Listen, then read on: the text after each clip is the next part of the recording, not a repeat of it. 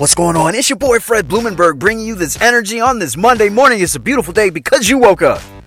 Don't you be complaining about waking up on Monday. Oh, I gotta go to work. Man, it sucks. Oh, the beginning. Don't you do that. You only got so many Mondays to live. Listen, average life expectancy is 75 years, man.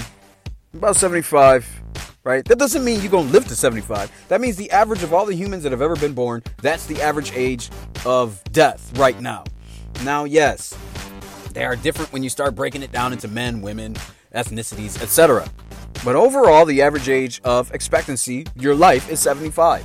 So what does that mean? Right now, I'm 42 years old. I'm 42 years old. Okay, to get to 75 or thereabouts, I only have 1,500 or so, maybe, Mondays left in my life. Right? Am I right in saying that? I think I might have miscalculated, but I only have so many Mondays, man. I only have so many Mondays.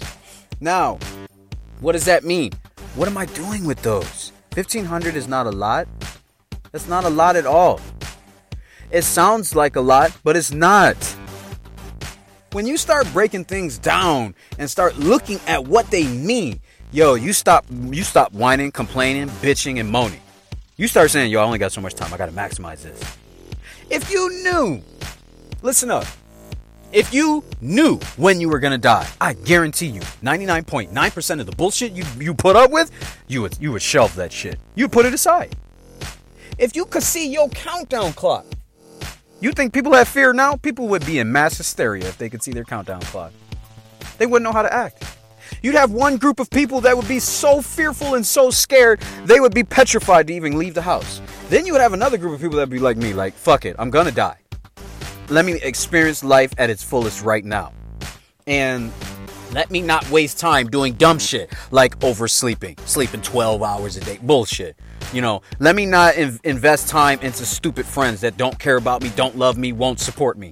Let me let go of all the haters, the naysayers, the no-getters. Let me keep them people out of my life. Let me experience more. Let me not be so worried about everything. Let me not be so invested into shit that's not helping me grow or to be a better person. Let me let that shit grow because it's not going to help me grow.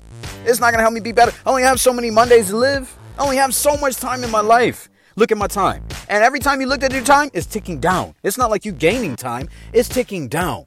So, I want you to view this episode as that reminder. You only got so many Mondays. Stop acting like every single Monday is torture to you. Because if it is, you need to flip the switch and get a different perspective. And that's what today's episode is about. Man, I want you to start living life to the utmost. Start finding out what brings you enjoyment. Start focusing in on that. Start, eliminating the toxic friends, toxic situations, and the bullshit stuff that's in and around you and the stuff that you're a part of. Get rid of it, man, because you only got so many Mondays to live. And if you're wasting your time with that shit, you can't get that time back, dog. Your time is ticking down. Enjoy what you got left. It's your boy, Fred Blumenberg. I love you. Be blessed. I will see you on the other side.